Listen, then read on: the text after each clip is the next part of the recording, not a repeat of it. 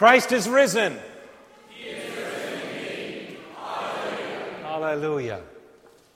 This morning's text is the last that we'll hear about Christ's post-resurrection appearances.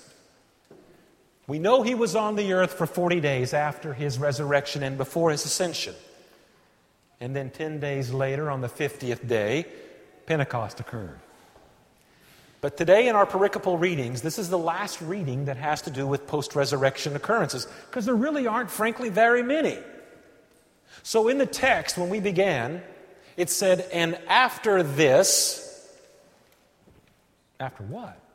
It's referring to last week's reading when Thomas came and Jesus appeared to them showing Thomas his hands and side, and in a sense reinstates Thomas and the others in their faith.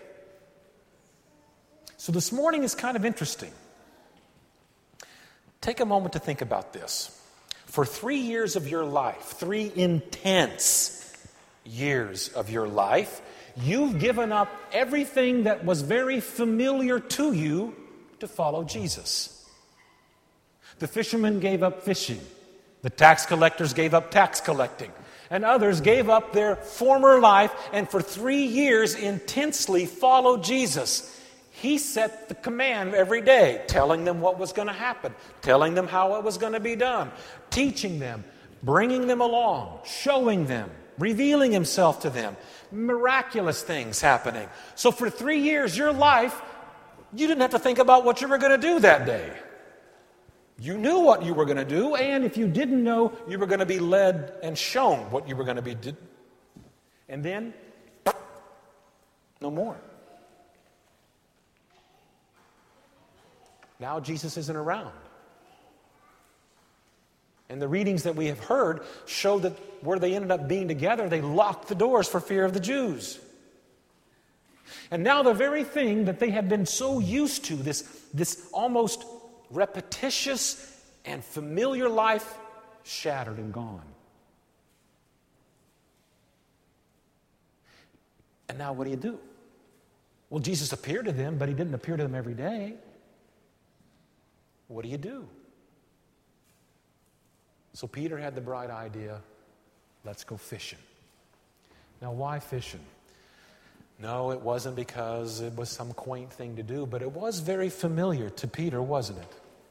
And when you and I get out of sorts with a routine, we need to find a new routine, and we go back to familiar routines. Very familiar for Peter to go back out in that boat. And he invites his buddies to come along with him. Very familiar to throw the nets out. And you and I have to think in terms that Peter and those other ones were playing things through their minds. Because that's how God's Word works in your life, isn't it? When He shatters predictability in your life, you all of a sudden are giving God your complete and total undivided attention, and He's reminding you of these various things that He's accomplished in your life prior to and during. And He's reminding you of what you have to look forward to and nothing to fear. So was being done in these disciples' lives as they were fishing. Now think about this too.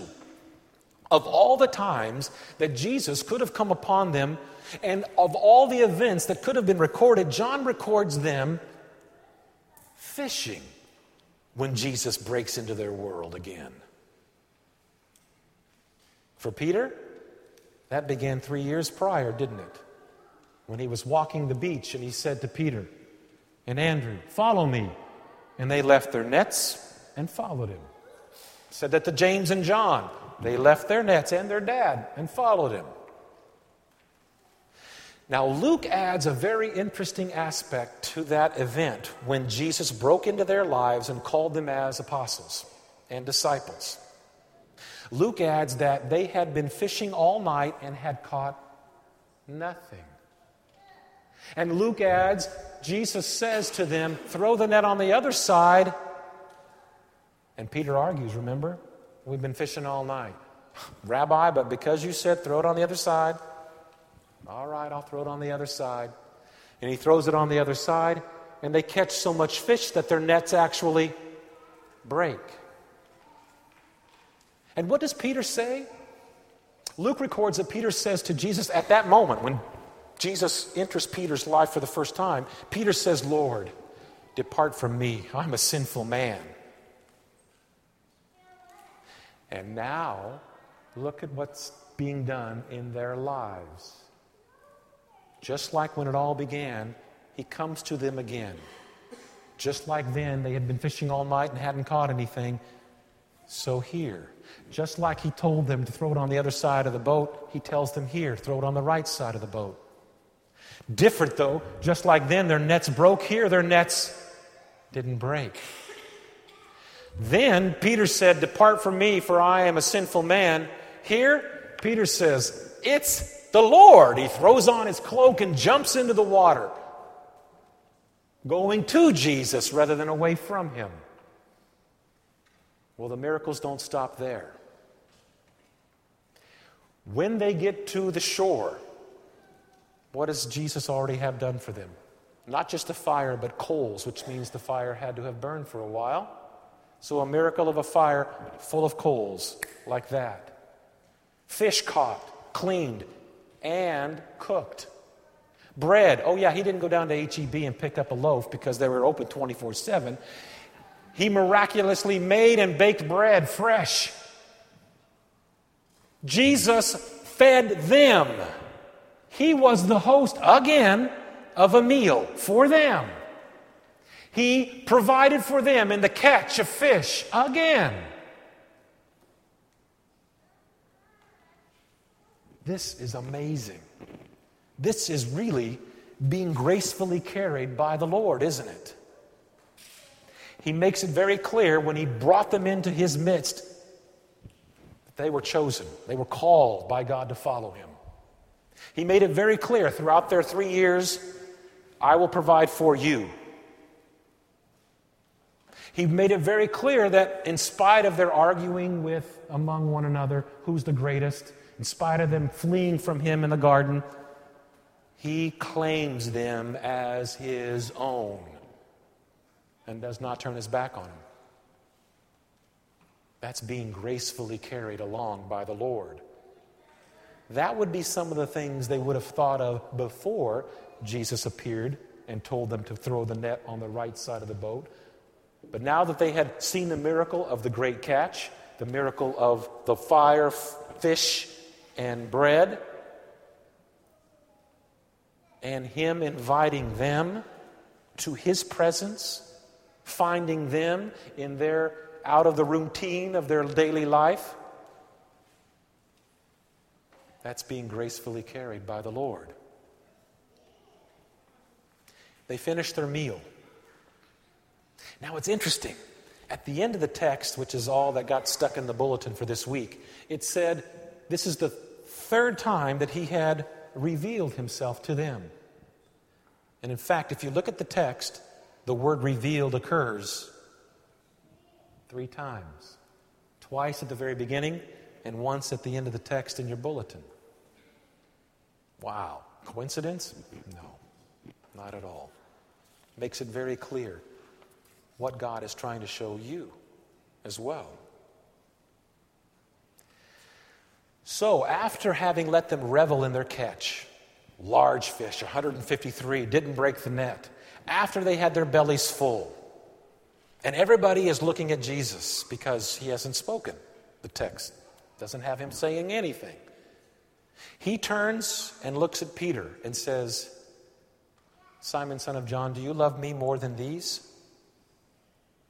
Now the other 10 are going, "Whew, he did not ask me." Man.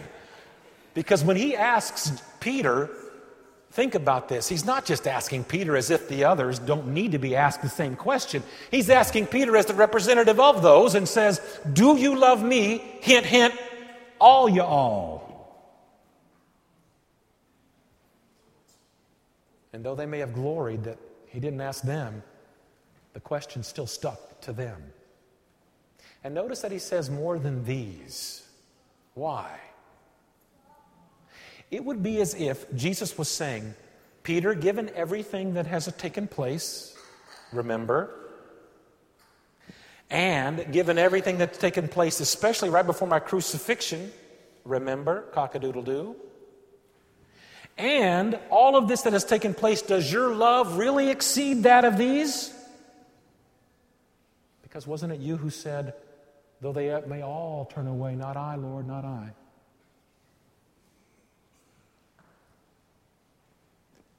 And he really is asking that of you. Given everything that you have said, given everything that you may claim to have done, do you really love him more than anybody else in this congregation or in this world that is his follower? Do you really love him more than the believing patient who's in a coma? Do you love him more than the infant within the mother's womb? Like John. Now, according to man's judgment, our willpower is our glory. Look at how we reflect upon and praise people who have strong willpower. Oh, you've eaten so well for so long. Look at all the weight. That's strong willpower. Look at how you've exercised faithfully. Look at that. You're in great shape. Look at how you have changed, disciplined your life with these various things. Oh, we laud and glorify people like that. So your willpower, Peter. You said, all may fall away, but not me, Lord, not me. He's really asking you and me. Not me, Lord, not me. All the others can be that way, but not me. Your willpower may be you're in my glory, but it ends up damning us in the end, doesn't it? The only glory we have is really resting resignedly in the will of the Lord for us. Resting resignedly in the will of the Lord for us. That's God's glory. And then if he's glorified, we are too. Now think about Peter's actions prior to the crucifixion. Prior to the crucifixion, Peter wanted nothing to do with following a crucified Lord. Remember, he argued with him. Lord, may it never be. And Jesus tells him, get behind me, Satan. You have not in mind the things of God, but the things of man. Peter did not want to follow a crucified Lord. And nevertheless, Jesus was crucified. So then how did Peter's actions stand in light of his Lord being crucified? You heard Paul's call in the first reading and how the Lord told Ananias he will have to suffer much on account of my name. You heard at the end of the gospel reading how Peter had gloried in the fact that he could do this or that and dress himself such and so. He will find himself being led to his own death that he will have no control over. Now, how about you? God leads you down paths that you and I don't want to choose necessarily, but he chooses them for us because we're his children. He's the loving Father. Do we balk at following a crucified Lord? Because we know if he was persecuted and suffered, and we're baptized into him and his death and resurrection, then can we really expect anything different for us? Or do we? Peter did. Do you?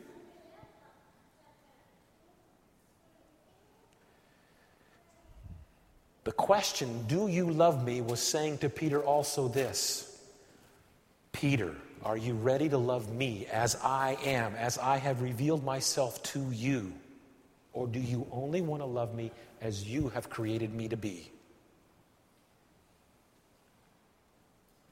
Do you love the Lord because of how he has revealed himself to be to you?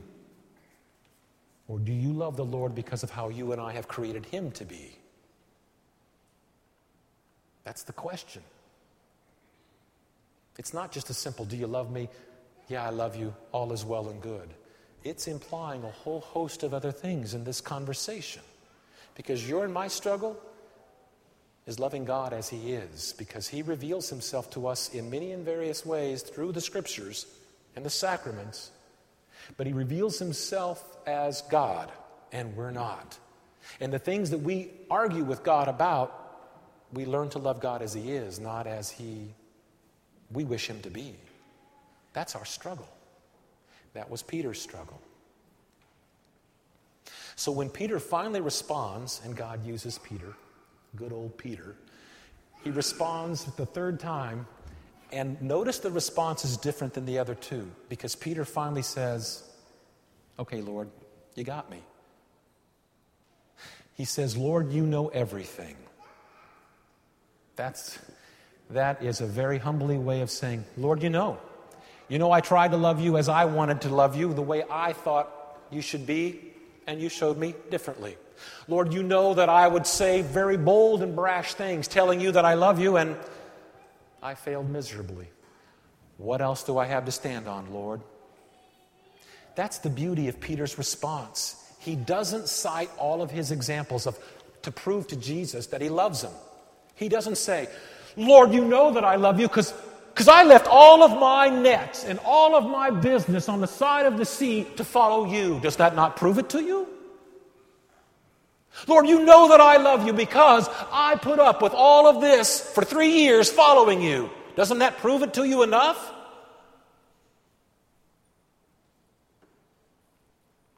Isn't it interesting in our marriages what we point to?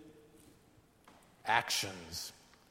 Oh, well, great. Willpower says if we do all those actions perfectly, then everything's fine. But let us not do thing once, forget to be kind once, forget to be polite once, and we're reminded, aren't we? We remind our children, and they sure do remind us. We ought not to point to our actions. Peter didn't. Peter pointed to God's action in himself. Peter said, "Lord, you know everything.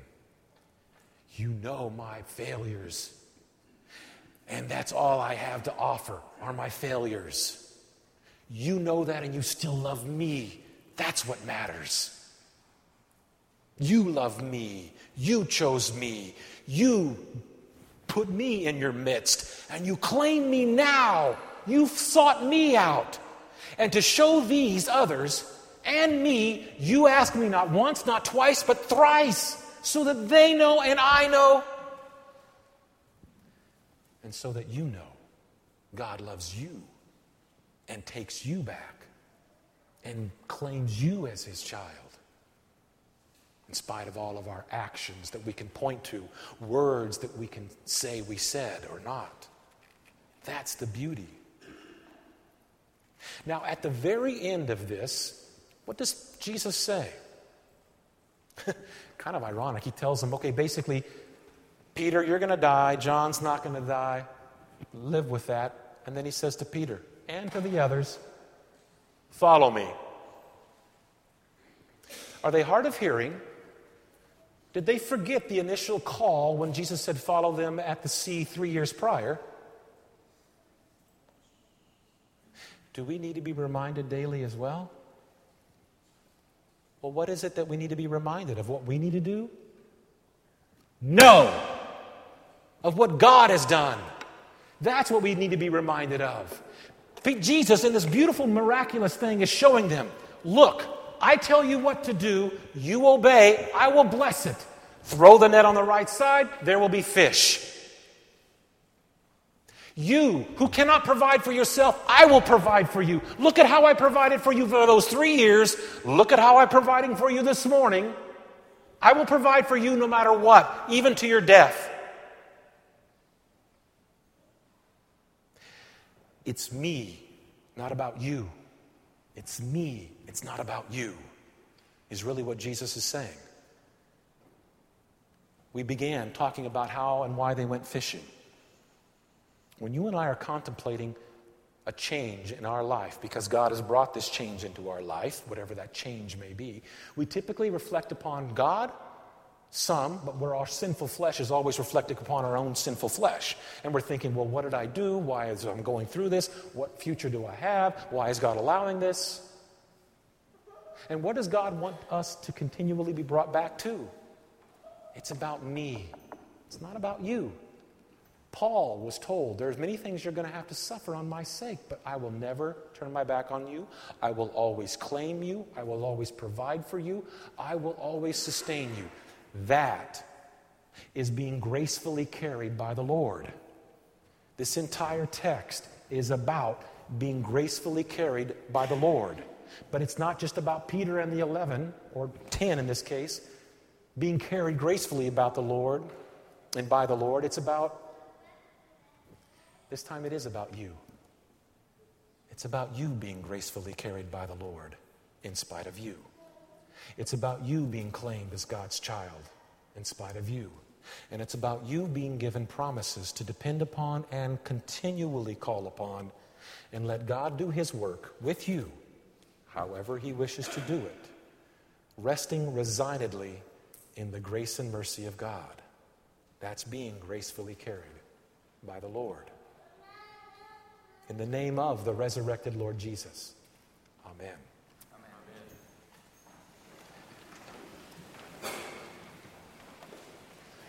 The peace of God which passes all understanding. Keep your hearts and your minds on Christ Jesus to life everlasting. Amen.